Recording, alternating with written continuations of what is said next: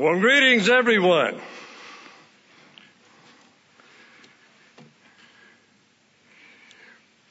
Looks like kind of a thin crowd. I think everybody's gone to camp today. Well, coming back soon. We'll look forward to seeing everyone next week. Last week, we had a very interesting and helpful sermon by Dr. Douglas Winnail.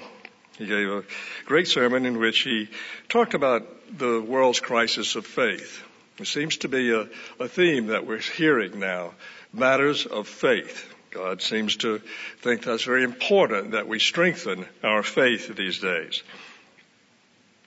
He mentioned that it's not just loss of faith in God, it's loss in faith of all of our institutions. And I found that very interesting in the press and the Congress and so forth. A crisis of trust, he mentioned. It seems to be a crisis of trust in the world. I remember back in the day, Ronald Reagan talked about trust. He said, trust but verify. I asked, do you trust the Russians? He said, yes, trust but verify. I looked that up a little bit, and I found that Soviet Premier Joseph Stalin once said, I trust no one, not even myself. Wow, what a guy. Of course, recently Russian Premier Vladimir Putin and President Donald Trump met for various discussions. Do you suppose either man trusts the other? What do you think? I was just checking. I actually have a dime here. What does it say? In God we trust. Oh, really? Really? Well, trust seems to be on the decline. I was reading on the blog on Psychology Today and looking at the subject a little bit. A researcher made some interesting comments. I'd like to just read some of this. Don't want to do too much. But he was talking about the same thing that we heard last week, this crisis in trust. He said, a number of researchers have found that social trust appears to be in a long and steady tailspin. He's talking about social trust, society's trust with each other, the trust within our institutions. One recent AP GfK poll found out that only 1/3 of Americans say that most people can be trusted. Boy, I was surprised it was that many. But the problem might seem to be worse than many believe, he continues. When I recently looked at trust state by state measured by a survey, and he mentions the communications group that did this, it was documented, I found that in some states the percentage of people who reported complete levels of trust was effectively zero. Zero trust in anybody. Political scientists have proposed all sorts of reasons for the collapse of social trust and this collapse of cohesion. Whatever the exact cause, it's almost certainly a combination of causes. The bottom of line is we've lost a crucial thread of our social fabric. When I look closely at the data, he writes, I found that in some states like Tennessee, almost no one reported completely trusting strangers. Wow. Do you completely trust strangers? Some of these things are a little surprising.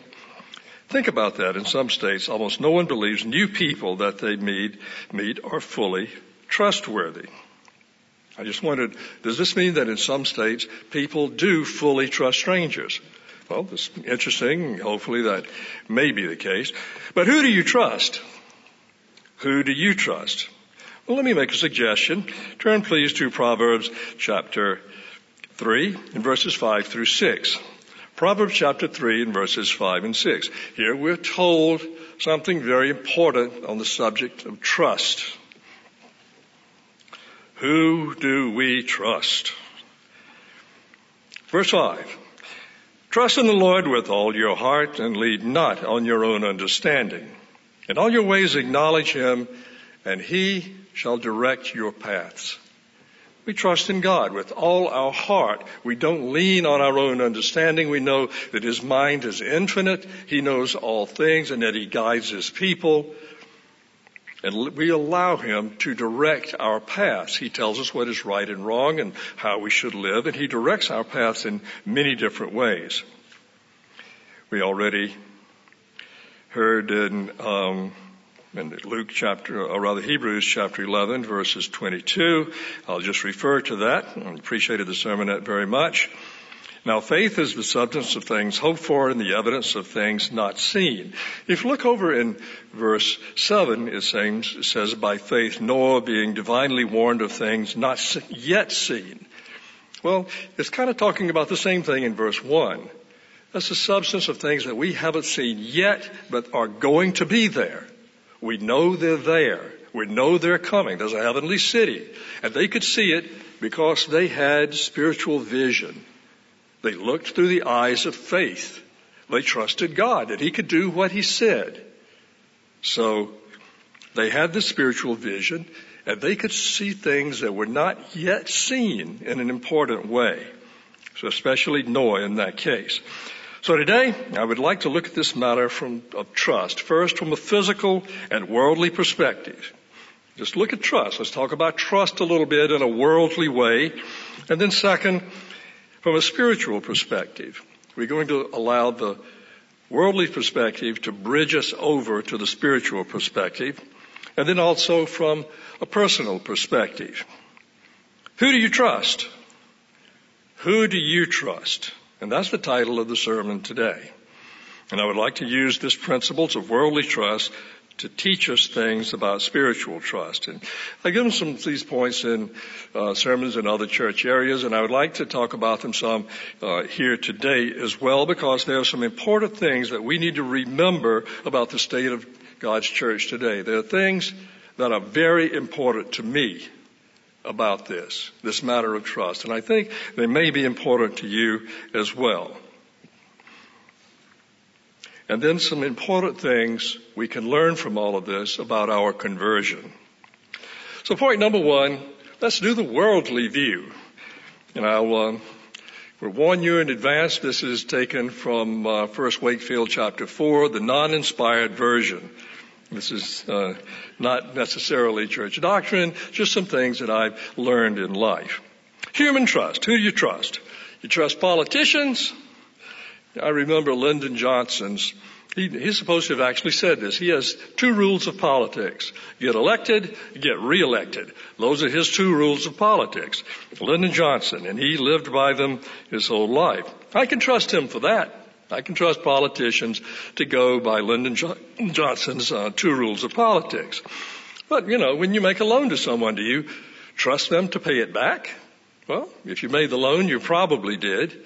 But in the banking industry, sometimes they run across people who have this attitude of $1 borrowed is $1 earned.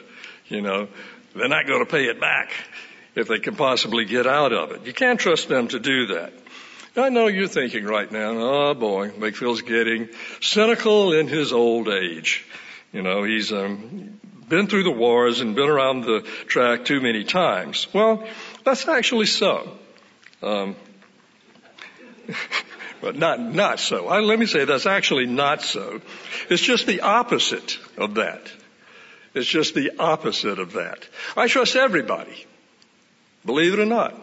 If they had asked me that question in the survey that, do you trust new people? Do you trust old people? Do you trust everybody around you? I would say yes. I trust everybody. It's just that I trust different people for different things. I don't always trust everybody for the same things. You can't necessarily get the right answer unless you ask the right question. And to me, the question isn't just, who do you trust? It's what can I trust different people for? So let me just give you some examples. All right, Mr. Wakefield, do you trust your wife?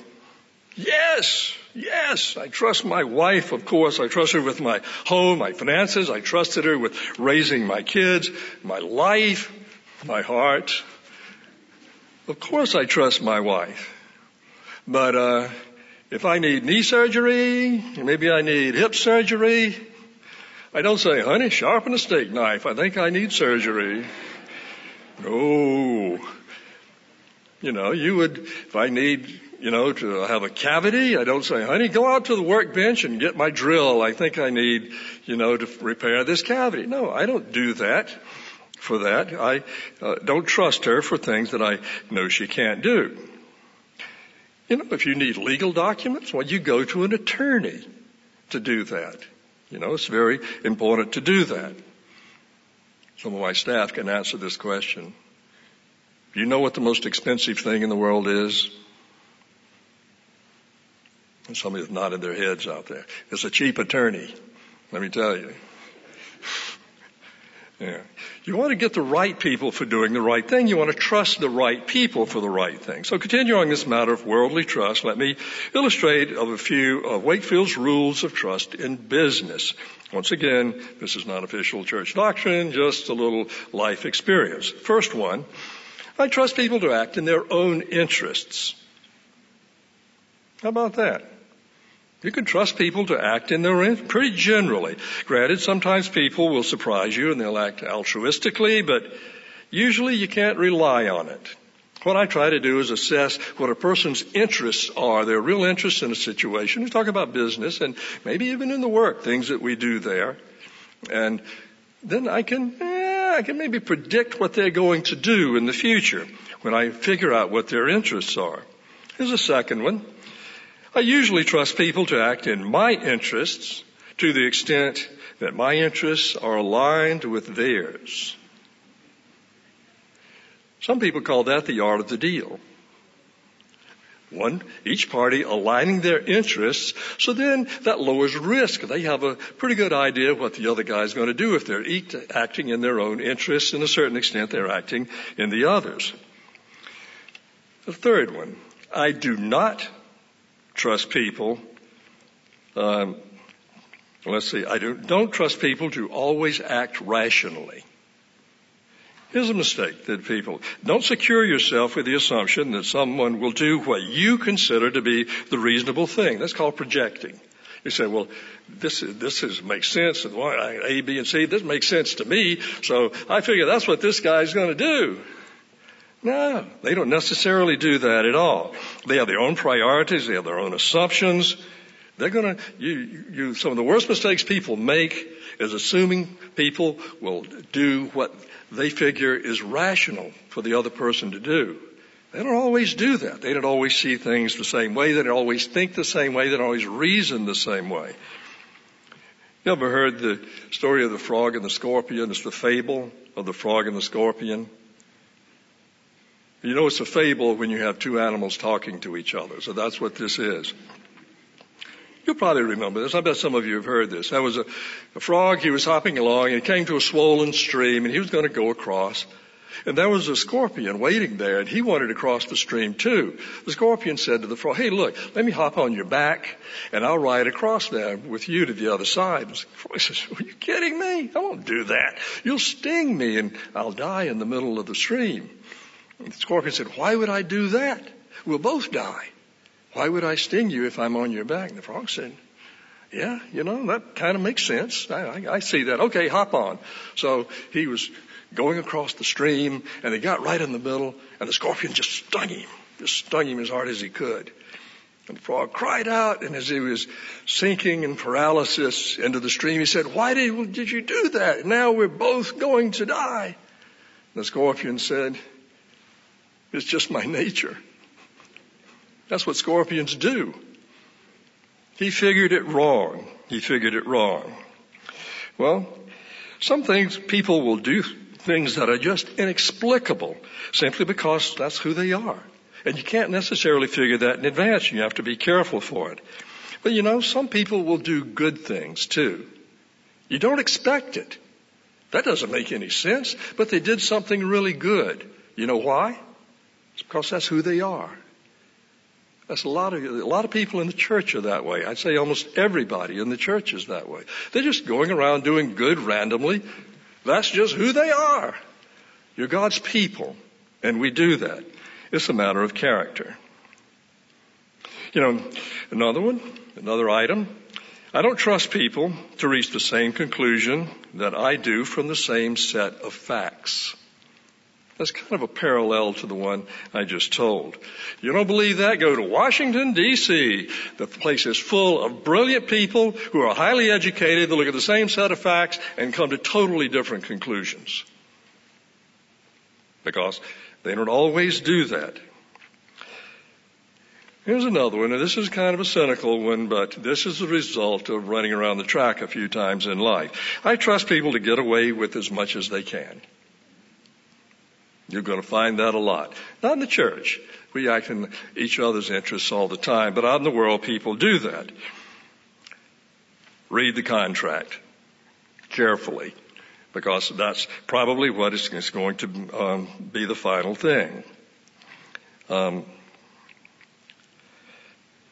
People won't necessarily try to be fair, and they will do every advantage, often in business relationships. I found that out through life, so it makes sense to be very careful, to look at things very carefully. I do this in our office all the time, especially with our very good people in legal and risk, and our very good people in accounting, and our very good people in mail processing and other areas there.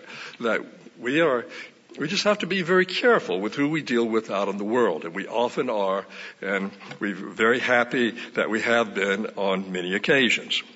Now this last one, this is a big one. This is a big one, and we're going to be coming back to this as we go through the sermon today. I trust people's actions to reflect their character. I trust people's actions to reflect their character. And this is an important principle. Well, it's kind of a game I played in life, going back over all of my years in the business world and many times in the church and so forth as well, that a person's character is an important predictor of what they will do in the future. And I watch and I try to assess this person's character. And I'm going to predict what this guy is going to do in the future, just based on what I've watched him do. Maybe how this person drives. You ever watch how a person drive? Do they cut in public? Do they let people in? Do they run through the red light? Do they pull into the handicapped spot when they shouldn't? All of those things. Watch them carefully. Hey, I got a fix on this guy. I'm going to be careful about this fellow. You can assess people's character, a lot of things, by small things that they do.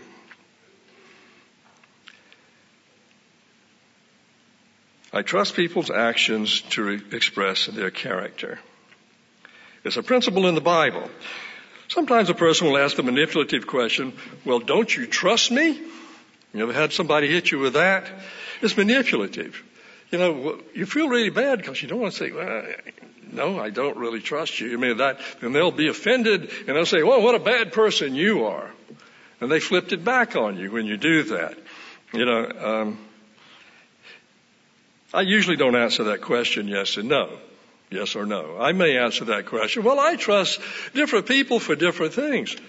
What can I trust you for? Let's talk about that.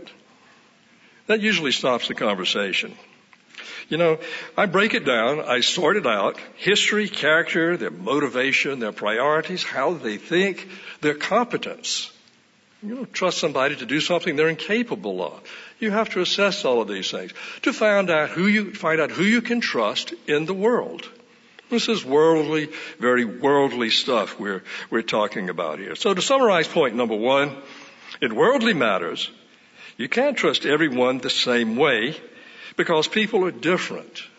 People are just different. And their abilities and their characters are different, especially their characters.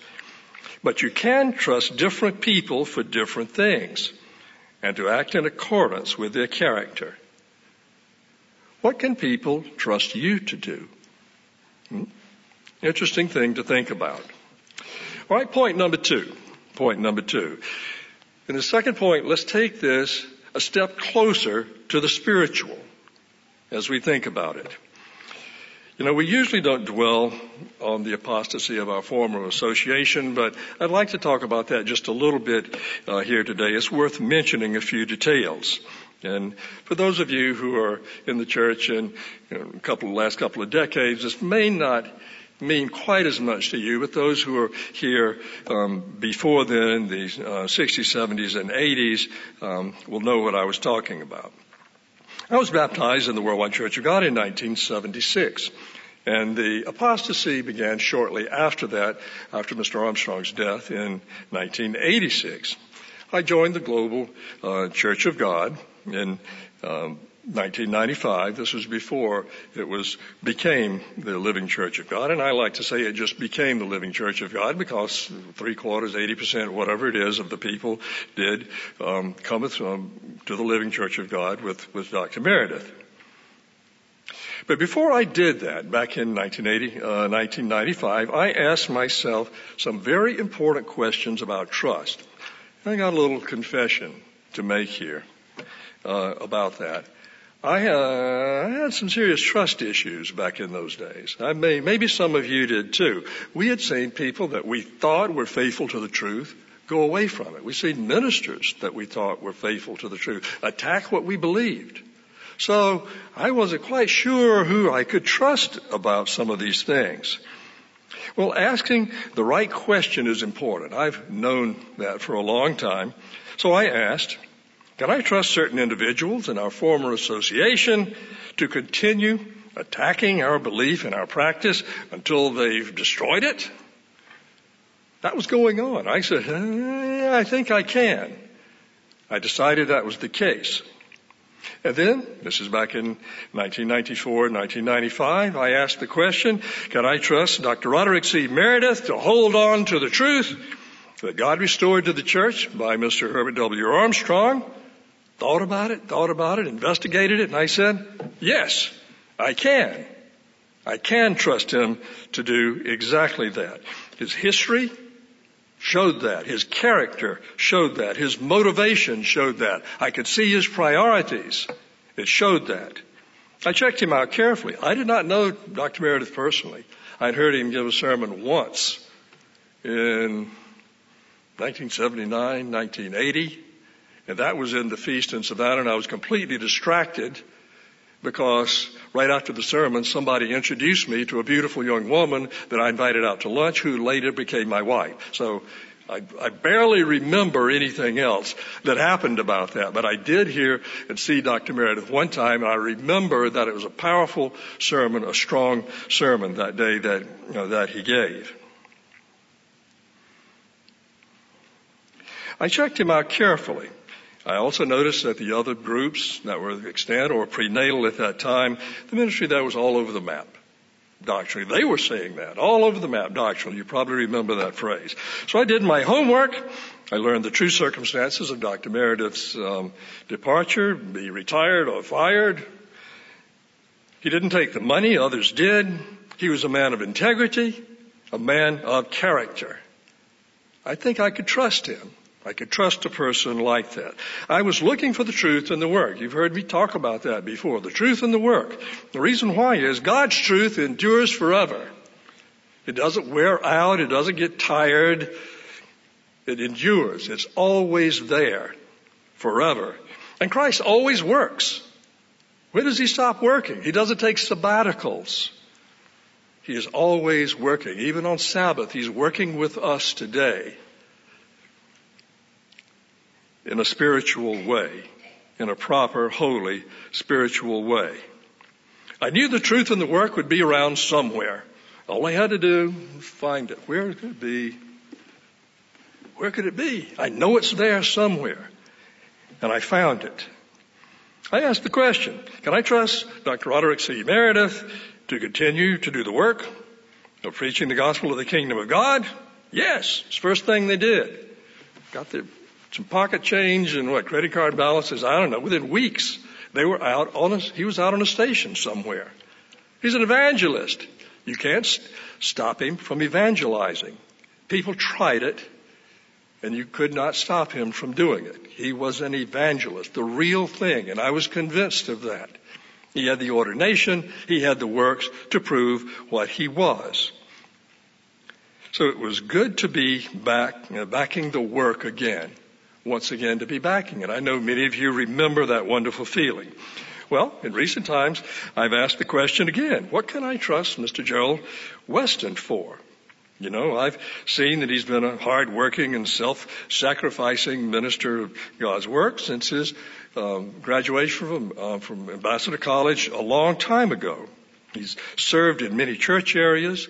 Both he and his wife Carol have been totally committed to the work all of these years. When I talk about the ministry, I like to include the wives. Believe me, they are half of our ministry. If you've ever been a pastor or you've ever been an elder, if you are one, you will find that out. The wives really matter. And it's extremely important to his work. They have been proven their dedication to God's truth and God's work countless times over. He's also demonstrated his ability to advance the work in Canada, Europe. And of course, he's done a fine job here in Charlotte. He truly cares about God's people. I know because I talk to him all the time. I report to him. I trust him to continue on that path. Trust. You evaluate something, you look at it carefully, and you decide what you can trust people for. It's been his whole life. It's been their whole life. And that's why Dr. Meredith chose Mr. Gerald Weston to succeed him. He will keep a complete focus on the truth and energetically pursue the work. And he'll take the gospel of the kingdom of God to the world. We can trust him for that. Here's some things I think we can trust Mr. Weston to do, and he's not here. Maybe I could talk about him a little bit today. Of course, many other things, but I just want to list a few things. I mentioned the truth and the work. Those two very broad, general, important categories. And to manage the work well is the personnel, his finances, all of his resources. To make executive decisions and to do them decisively. He's a good executive. Dr. Meredith, a superb executive. One of the first things I noticed about him, an excellent executive is not the same as a manager. Some managers are good executive and some executives are not very good managers. I think he's been both. But both men are good executives. He can make decisions. He has a vision for the work. Now he's going to continue what we've been doing, but he's going to expand and advance. I know because I've seen him talk about it. We have meetings about it with the staff all the time. How to go forward, how to advance, how to expand the work, how to do more. How can we use these assets, these resources more efficiently? We see these things going on all the time. He has a vision for the work. We can trust him to command the respect of the church and the headquarters staff. We've already seen that. To feed and protect the flock. Yes, to feed and to protect. Wolves watch out. Wolves watch out. And to evangelize. He is an evangelist, just as Dr. Meredith was. And then to preach the gospel of the kingdom of God to the world. He is deeply committed to our international work. And we hope we're going to be able to advance that even more in the coming years. So to summarize point number 2, over the years, that assessment of Dr. Meredith and Mr. Weston and the Living Church of God ministry has been repeatedly confirmed. And this is an important statement. I don't know if this is important to you or not as it is to me, but I can say that trust in the ministry has been restored in God's church. Trust in the ministry has been restored in God's church. We can trust the church leadership to hold on to the truth and to do the work. And this is a very important thing for us to remember and to give thanks for. To give thanks to God for that and ask him to continue that as the trust disintegrates in the world around us, as the bonds that hold people together disintegrate, as trust in God disintegrates in the world around us. We can trust our ministry to lead and follow Christ. You know, Dr. Meredith used to say, and all the time, that Christ leads the church. Well, he does. I want to add a little something to that today. I mentioned it to him also. Our ministry follows Christ. Our ministry follows Christ. And our church is being led today by a ministry that follows Christ. Maybe we take that for granted. Let's not. There was a time when it didn't. Let's be thankful for it and thank God for it. Point number 3. How about us personally? All right. I'm going from preaching to meddling now. All right. What can God trust us for? What can God trust me for? What can God trust you for? We're going to be immortal kings and priests in his kingdom. So maybe this is an important question. He wants to know. He wants to know. Turn to Matthew chapter 16 and verse 27. Matthew chapter 16 and verse 27. There's a reward according to works. It's interesting. We heard in the sermonette today about some of the difficulties that our friends out in the mainstream churches have with subjects like law and grace, but this is one that really have trouble with is reward, a reward for works, and they kind of struggle with this sometimes. I've heard it. The Son of Man will come in the glory of his Father with his angels, and then he will reward each according to his works. Rewards? I thought works didn't matter. No, we're going to be rewarded with according to our works. That really throws them sometimes. Revelation chapter 22. Revelation chapter 22, verses 12 and 13. Maybe we'll just break in here. And behold, I am coming quickly, and my reward is with me to give everyone according to his work. Whatever reward you have, your treasure in heaven, Christ brings it with him when he comes to the earth, when he returns. When the trumpet sounds, the dead are raised. One of the things he brings with him is your reward. Luke chapter 22, verses 28 through 30. Luke chapter 22, verses 28 through 30, tells us what that reward consists of. There's not a new bass boat. It's not a new car. It's not a jewelry. Offices. Offices in his kingdom. He is coming back. The first thing he does is transform us to immortality. Then he proceeds and he destroys the adversary, locks him up, destroys his kingdom, and then he sets up his kingdom. Offices. Verse 28, but you are those who have continued with me in my trials, and I bestow upon you a kingdom, just as my Father bestowed one upon me, that you may eat and drink at my table in my kingdom and sit on thrones judging the 12 tribes of Israel. They had asked him, hey, what's our reward? What are we getting for all of this?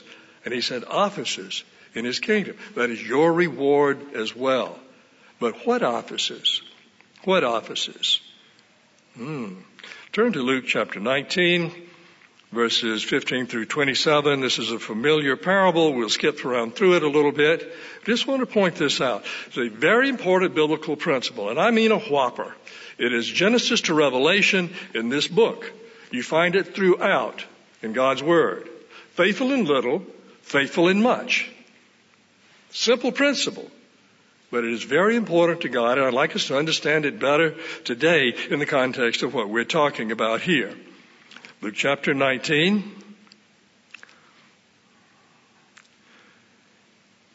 and verse 15.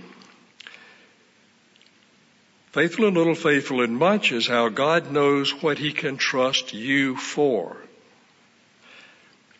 Verse 15. And so when he returned, having received the kingdom, you're breaking into the middle of this, the parable of the minas, he commanded these servants to whom he'd given the money to be called to him, that he might know how much every man had gained by trading. Then came the first, saying, Master, your mina has earned you 10 minas. Wow. Boy, was he a profitable servant.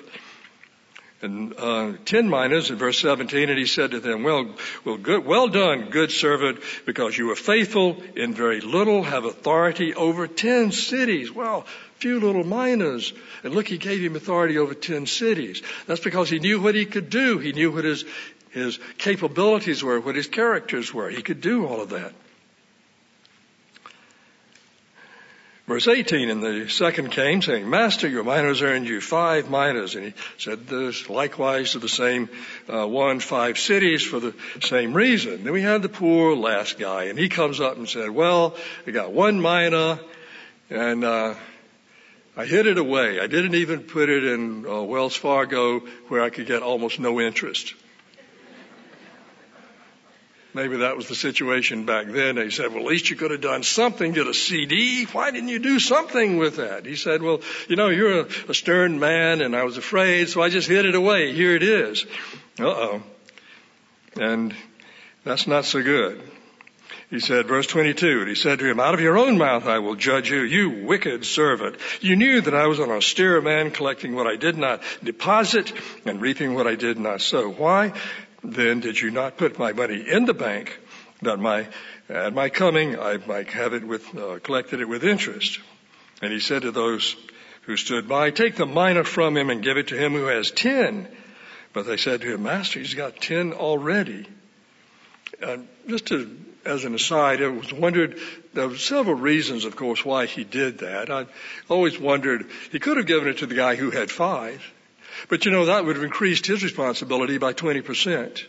It only increased the 10 mina guy by 10%. So maybe he would have the ability to do it, even more ability to do it. Verse 26. For I say to you that everyone who has will be given, and to him who does not have even what he has will be taken away. And maybe that's because of their character. If they don't have it, how can they have the office? How can they rule one city? Can't even rule a block. Maybe can't even rule his own home. So from him who can't do it at all, whatever he has will be taken away. There's this grace versus reward question. I like to summarize it this way. God's Word teaches that obtaining eternal life and entering the kingdom of God is a free gift by grace through faith in Jesus Christ. We all believe that. That is a firm belief in our church. But what you do after you have entered the kingdom is by reward according to works. Entering the kingdom is one thing. You can't earn that. That's eternal. Nothing you've got can buy it. Nothing you can do can earn something that is infinite. But God is going to look at what you've done all of your life. He's going to look at your character. He's going to look at your works. And he says, what can I trust him for? What can I trust Wakefield for? What can I trust this man or this woman for to do? And thereby to give them a reward, their office. What can God trust you to do forever? Wow. What can he trust you to do? How about just the next week? What can he trust you to do? Well, it's the character that he's building in you and me that determines that. That's what determines it. Those works demonstrate your true character and what God can trust you to do forever. I was thinking about this, and maybe this is one reason we can rejoice in trials. We all go through trials. We have trials. But, when we do have trials, God watches and sees how we handle it. How did you deal with this trial? How did you work with it? How did you work your way through it? Did you trust him? Did you go to God's word and look at the principles? Did you try to repent? Did you see what you needed to do to change? He's going to look at all of these things when we go through trials. Maybe our trial, the fact that God does evaluate us and he does change us and he does work with us, our trials do produce works and they do change us, is a good reason we can rejoice in our trials. Because he makes all things work together for those who love him. And maybe those who trust him as well to do these things. Rejoicing in trials. Philippians chapter 3, verses 20 and 21. Philippians chapter 3 and verses 20 and 21.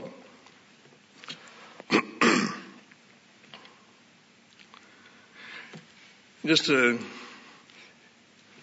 kind of a take on this scripture.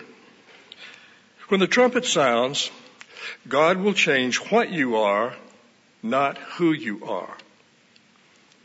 When the trumpet sounds, the dead are raised incorruptible, and we who are still on the earth are changed, transformed into spirit. And we put on immortality. God changes what we are. This old body is creaking around and got problems, gray hair and everything. This old body, I'm going to put on a new tabernacle, and so are you if we're faithful to the end. He's going to change what I am corporally. He's not going to change who I am. That's kind of scary in a way.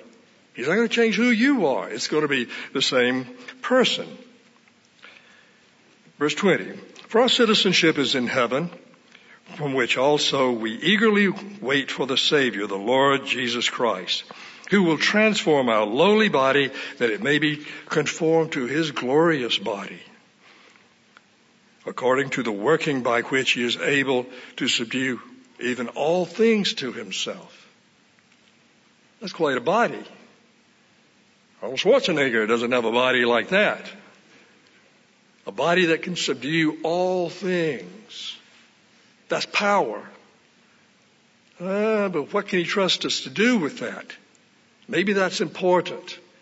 Maybe it's important for him to know that he can rely on us to do it. You know, they say you can't take it with you. You can't take it with you. All of these wealthy guys, they say, maybe I'm going to figure out a way to take it with you. I saw a cartoon a long time ago. I still remember it. It's really funny. That was one of these things where the guys sitting on clouds up in heaven. It's a cartoon. And a couple of guys are standing on one cloud. They've got halos around their head, and they're in the cartoon, and they're looking at another guy, and he's going by in a cloud-shaped Cadillac with a couple of beautiful angels in the back seat. And the two guys are kind of looking at that and kind of considering and saying, he found a way to take it with him. Well, that's not true. But there are at least three things that you can take with you. Let's talk about them. We won't go into it in a lot of detail. One of them is your character, who you are. You're still going to be you when you put on immortality. If you were a lying, cheating, stealing, backstabbing person, you're still going to be one. It's your same character. It's the same person. If you're a wonderful, godly, giving, loving, serving person, yes, the same person, but immortal and powerful. Second, your reward for works, Christ brings that with him from heaven. Your reward. He's up there putting together offices, putting together all of these things. He's establishing all of these things now. And he's going to bring your reward with him. Your treasure in heaven. You do have it now. You don't go there to get it. He brings it with him. We won't go through all of those scriptures. I think you know that. Number 3. Here's an interesting one. Your relationships. How about that? You realize, you ever think about that? We're going to take our relationships with us into the kingdom of God. We're going to be together forever. Maybe we need to learn how to get along. What do you think? Sure. I'm looking forward to that. I could see being with you guys forever. I'd like to be with God's people forever. What a wonderful thought. We take our relationships with us. 1 Corinthians chapter 15, verses 53 and 54. Probably a memory scripture for you, but let's read it anyway. It tells us what's going to happen, what we're going to put on, this body that we're going to put on. It said, for this corruptible must put on incorruption, and this mortal must put on immortality. We put it on. We change our body. We put on another tabernacle, as Paul said. And he longed for that tabernacle. And boy, I do too. And I know you do too as well. Verse 54, for when this corruptible has put on incorruption, and this mortal has, this is in the future. You're not immortal now. This says so. Then shall be brought to pass the saying that is written, death is swallowed up in victory. Luke chapter 22, verse 27. Luke chapter 22, verse 27.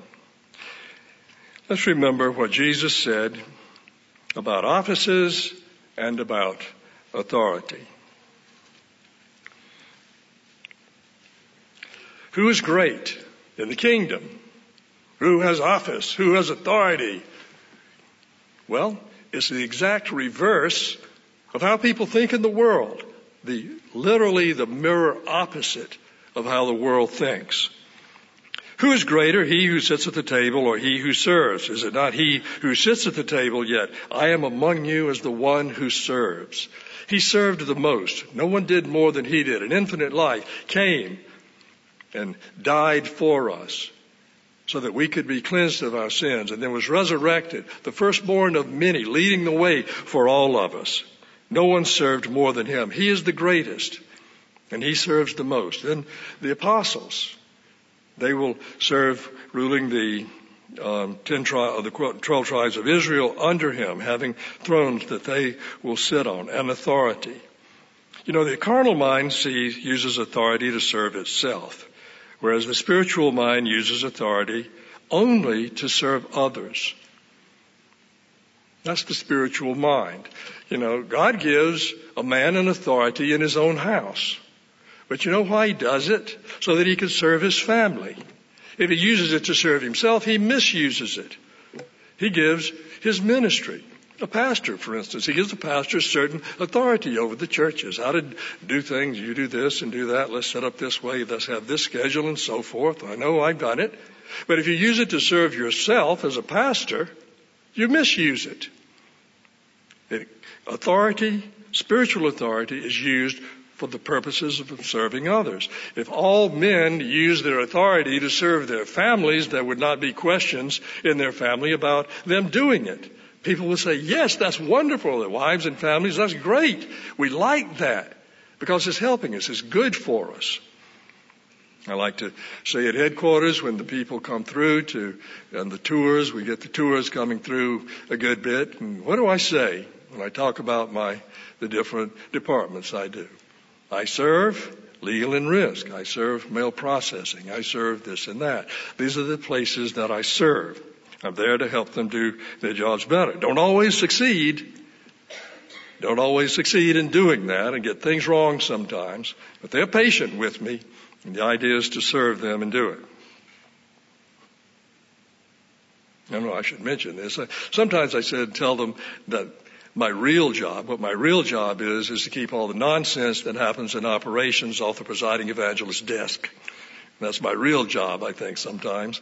I don't always succeed at that either, by the way. The servant leadership doctrine is Living Church of God's basic governmental doctrine.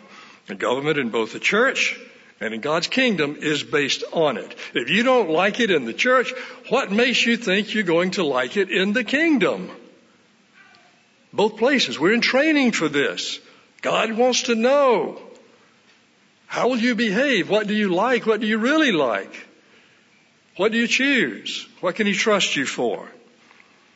Our reward in the kingdom is a position of service. Authority in the kingdom is top down, as it is in the church. But our reward is a position of service forever, of giving, of loving. I like to ask sometimes, what is your will? How do you think about that?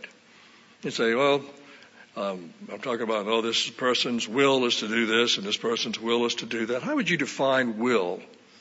Your will. Can you think of what that means? Here's a general definition. It is your power to choose. Your will is your power to make a choice. So when you have the power to choose, what do you choose? We don't always have the power to choose, but often we do. And when you do, how do you exercise it? Your power to choose. When we go out, I may, after services, I may go and say, well, I'll have a pretzel. I choose a pretzel, and I'll choose this, and I'll choose that. But when you have the ability to choose in life, in a situation, go this way or go that way, do this or do that, what do you choose? Do you make choices as God does?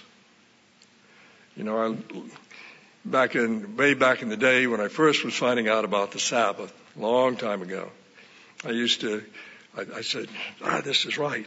The Sabbath is this holy time. I've been profaning it all my life. Everybody's going to think I'm crazy.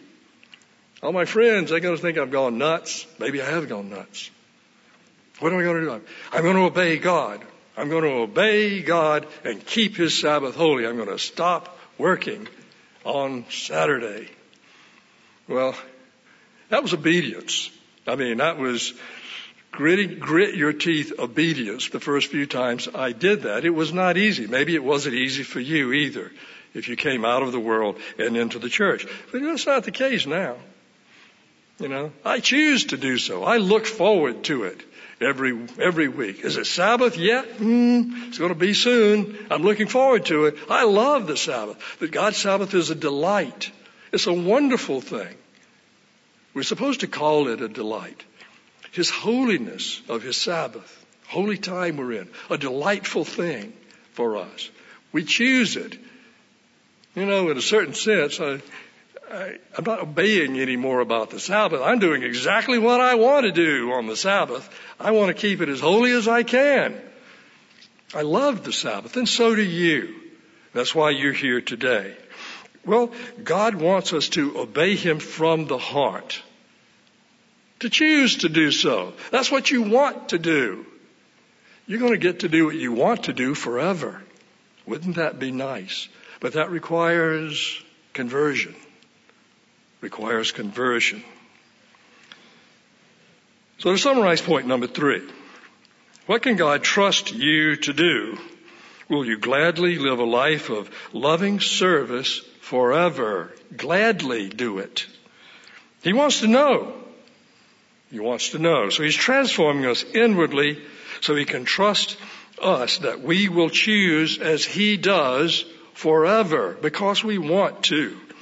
And we have to choose to keep the leaven of sin out of our lives now. Why? We want to. Might make a mistake. I didn't want to do that. I want to change. I want to repent. I want to do that, you may say. To live repentant lives because we want to. To feed on Christ and to study His Word because, we want to. I'm looking forward to my study time. Prayer daily. How important. Twice a day or more.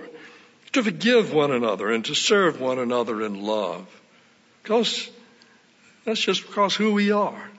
That's what we want to do. You're that way. All of God's people are that way. To forgive one another, to love one another. That's God's Spirit changing you. To stay on track doctrinally. That's important. You have people going out on the internet and scratching their ears a little bit and say, boy, I want to look for some new nonsense on the internet today. See what I can find.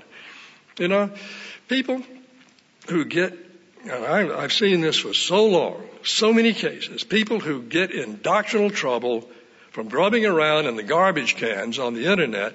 The reason why they do it is that they don't value the truth they have.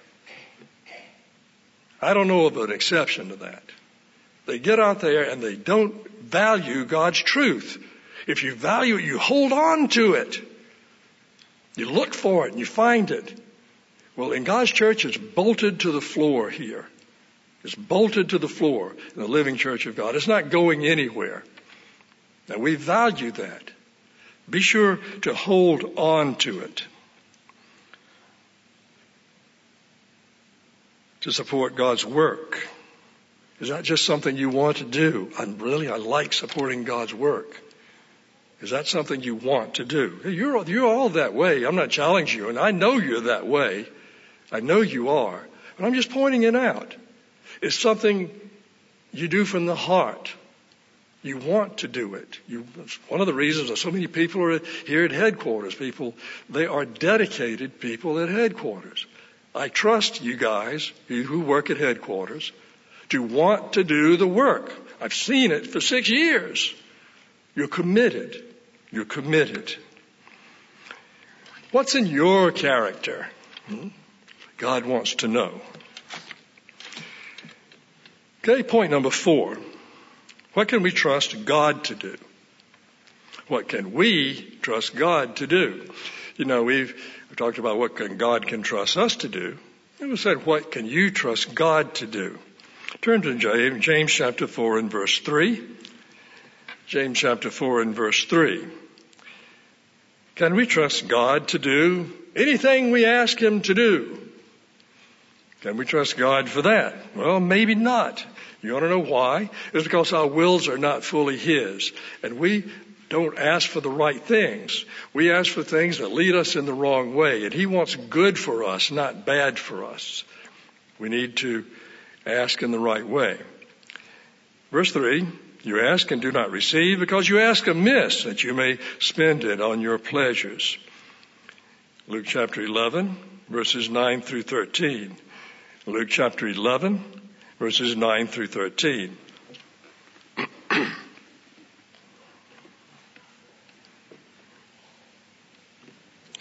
I always kind of like this scripture. It's so graphic. It's so graphic. I mean, I had 4 kids and I could just, it really just kind of hits me, this scripture. So I say to you, ask and it will be given to you. Seek and you will find. Knock and it will be opened to you. For everyone who asks receives, and he who seeks finds. And to him who knocks it will be opened. If a son asks for bread from any father among you, will he give him a stone? You ever stopped on that scripture and think about it? That one always hits me. I see one of my kids come up, 2 girls and 2 boys. One comes and said, Dad, I'm so hungry. I haven't been able to eat all day. I missed breakfast. I didn't get lunch at school. I'm starving. Can I have a piece of bread? I kind of have some bread, that roll over there. Here, kid, eat this rock. That's what the picture that draws in. Well, that's ridiculous. Ridiculous. Any father would say, yes, of course, I'll get you something to eat. Here it is. Put some peanut butter on it and a little jam. How about that? Here's a piece of bread. Or if he asks for an egg, will he give him a scorpion? Oh, sorry. If he asks for a fish, will he give him a serpent? Here, kid, eat this snake. Of course not. It's ridiculous. Or an egg or a scorpion. Verse 13. If you then, being evil, know how to give good gifts to your children, how much more will your heavenly Father give the Holy Spirit to those who ask him? He wants you to have good things. He wants you to have his Spirit, that transforming Spirit that transforms you and changes you inwardly and gives you peace in life and confidence and trust in him and his word, that gives you the spiritual vision, the eyes that see the holy city far off and the ears that hear his word today. It comes by God's Spirit. He wants that. That's why he gave his Spirit. Well, let's talk about the Spirit. Let's talk about faith. People say, Lord, give me more of your Holy Spirit. Well, one thing he might ask is, what are you doing with what you've got? Do you stir that Spirit up? Well, maybe not. Does my Spirit lead you every day? Do you respond to it? When my Spirit shows you that you should do this, you say, no, I'm going to go do what I wanted to do. Are you led by his Spirit? It's kind of like the minas, remember? Let God's Spirit lead you. Respond to his Spirit. And then say, Father, give me more Spirit. He said, here it comes. Here it comes. But then use what he gives you. How about faith? Lord, I need more faith. Give me more faith. Great. What are you doing with what you got now? Do you act on it? We're required to act on our faith. That's living faith. There's 2 kinds of faith. Living faith and dead faith. Your dead faith does nothing. Act on the faith you've got. Live it. And then say, Father, give me more faith. Here it comes. To double you up, buddy. You've been really faithful with what I've given you. Faithful in little, faithful in much. Watch out. Here it comes. He's faithful to do that. Here's a very brief answer to what we can trust God to do. You could give sermons of all kinds on this, but I'm going to condense it down to a couple of things for the purpose of what we're talking about today. What can we trust God to do? 1, we can trust God to do what he says he will do, and that's a lot. Look at his word. Look what he said. That's what he's going to do. And you can trust him to do that. The second, we can trust God to stick to his agenda. He has one. And that agenda involves bringing many sons to glory. You're part of it. That's why you're here. Bringing many sons to glory. It is his good pleasure to give you the kingdom. His good pleasure to do that. And he's going to do it. He is going to do it. Isaiah 46, 9 and 10. Isaiah chapter 46, verses 9 and 10. An encouraging scripture. I just like to read this one sometimes. I said before, it's his good pleasure to give you the kingdom. We didn't look that one up, but here's kind of referenced again. Verse 9. Remember the former things of old, for I am God, there's no other. I am God, there's none like me, declaring the end from the beginning, and from ancient times things that are not yet done, saying, my counsel shall stand, and I will do all my pleasure. And one of the things that is his pleasure is making you immortal in his kingdom forever. Daniel chapter 2, verses 45. Daniel chapter 2 and verse 45. We're breaking into the chapter here. This is a familiar one. This is the great image of Babylon. We're breaking into the description by Daniel. Inasmuch as you saw the stone that was cut out of the mountain without hands, and that broke in pieces the iron, the bronze, and the clay, and the silver, and the gold, the great God has made known to the king what will come to pass after this. Okay? The dream is certain, and the interpretation is sure. Take it to the bank, Nebuchadnezzar. This is what's going to happen throughout history. We're going to have these 4 different phases of Babylon.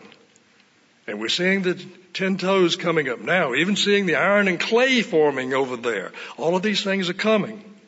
They're coming to pass. The interpretation is sure. God tells the past and the future history as it relates to his plan. You know, how many different wars have there been? A zillion of them. But you can read in God's Word about the wars that matter to his plan. How many conversations have there been? Can't imagine. But you can read conversations that took place thousands of years ago that relate to his plan. That's the past history. But you can also read future history. Things that will happen in the future. We call that prophecy.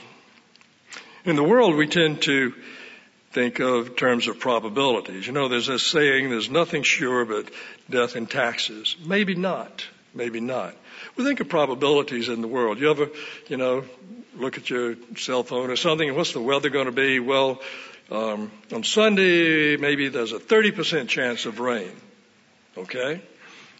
As you look, if Monday you look back where you live, you know whether or not it rained. It's 100% certainty because that's history, whether or not it rained at your house that particular day. Last spring, I don't know how many of you follow baseball. A very interesting thing happened last spring. What would you have said the chances of the Chicago Cubs winning the World History in 2016, or the World Series in 2016? What would you have said? The chance, if you played odds on these things, maybe you don't follow baseball. I don't follow it that much. I'll just point out that the last time they had played was in 1945. That they had been in the World Series was 1945, the Chicago Cubs. You know the last time they won the World Series? 1908. You want to give that odds? 5%? 10%? Well, I can tell you with 100% certainty who won. It was the Cubs. That's because it's history. We know that happened. God's prophecies tell us future history. And the chances of it actually happening are 100%. It's as certain as if it had already happened.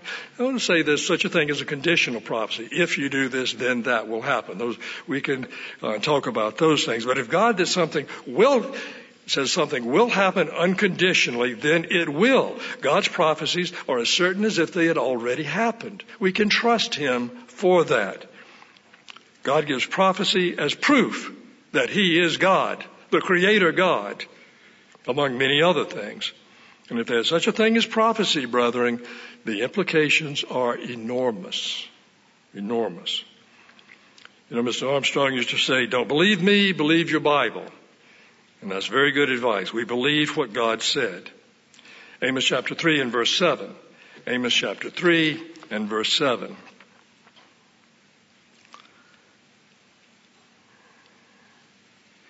talks about prophecy. So surely the Lord God does nothing unless he reveals his secret to his servants, the prophets. And God also said that the gates of hell or the gates of the grave will not prevail against his church. They haven't so far, and they will not in the future. Trust God. God foretells what will happen, and he tells us why, but not necessarily the when and the how. You know, we kind of get into a problem in these things when we forget about the what and the why and start trying to predict the when and the how. God tells us that we can't necessarily do those things. I like to point out the difference between observation and prediction and prophecy. Can you tell the difference? An observation is, if I walk outside, stare at the sky and says, it looks like it will rain today, that's an observation. If I walk out and stare at the sky and say, it will rain today, that's a prediction. If I walk outside and say, God says it will rain today, that's a prophecy, okay? And we've got these guys running around that are saying they're prophets, and they're not. They're wrong. I would just like to mention that if you believe you are a prophet, after services, Mr. Rod McNair would like to see you over here on the side. Acts chapter 3, verse 21. Acts chapter 3, verse 21. God has an agenda, and he has revealed it, and we can trust God to carry it out. What he says is certain to happen. God has an agenda.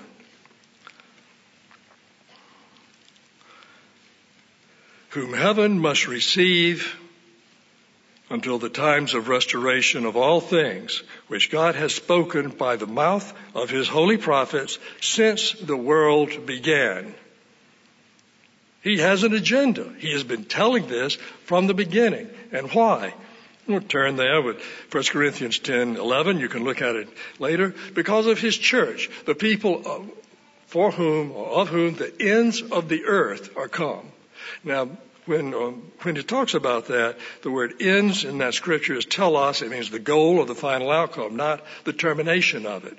You're the people that the whole purpose of what he is doing, his agenda, his prophecies, everything, are for you. He is bringing many sons to glory. We can trust him to do it. It's really important to him. And he will accomplish it.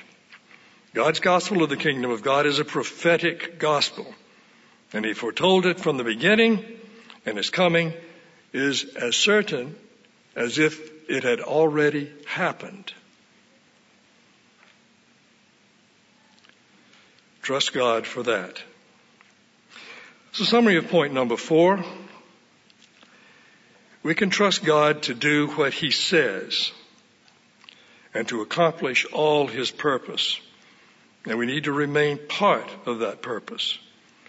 Trust the Lord with all your heart and lead not on your own understanding. Let's add something else. Ephesians chapter 4, verses 11 through 15. Ephesians chapter 4, and verses 11 through 15. Just to add to that summary.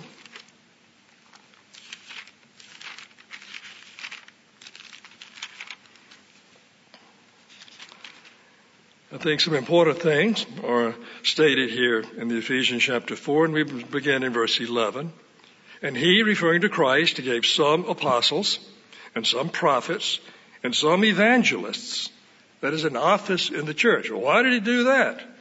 And some pastors and teachers. Why? Why did he do that? This is in a descending order of authority.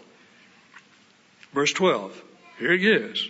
For the perfecting of the saints is one of them. For the work of the ministry is another one. For the edifying of the body of Christ. He did it for us. The work of the ministry, the perfecting of the saints. He's doing it for you. He created these offices. They're offices of service. And the result, verse 13, till we all come in the unity of faith and of the knowledge of the Son of God, unto a perfect man, meaning complete, under the measure of the stature of the fullness of Christ. That's what God is accomplishing through his ministry. Remember that, brethren. You can trust that Christ, what he is saying, is true. And he is accomplishing that through his ministry. We are not perfect. We're not, we've still got a long way to go ourselves. But I have learned that Christ worked through Herbert W. Armstrong. He surely did. He worked through Mr. Roderick C. Meredith. He's working through Gerald Weston. He's working through Mr. McNair. He's working through the elders and the ministers here. He's working through the pastors and all around the world, all around the nation. He does that. You can trust him to do that. So we should do that. Verse 14, that we henceforth be no more children, tossed to and fro and carried about with every wind of doctrine by the sleight of men and the cunning craftiness where they lie in wait to deceive. Wolves, watch out. Verse 15, but speaking the truth in love may grow up into him in all things, which is the head, even Christ, from whom the whole body fitly joined together and compacted by that which every joint supplies, according to the effectual workings of in the measure of every part, making increase of the body unto the edifying of itself in love.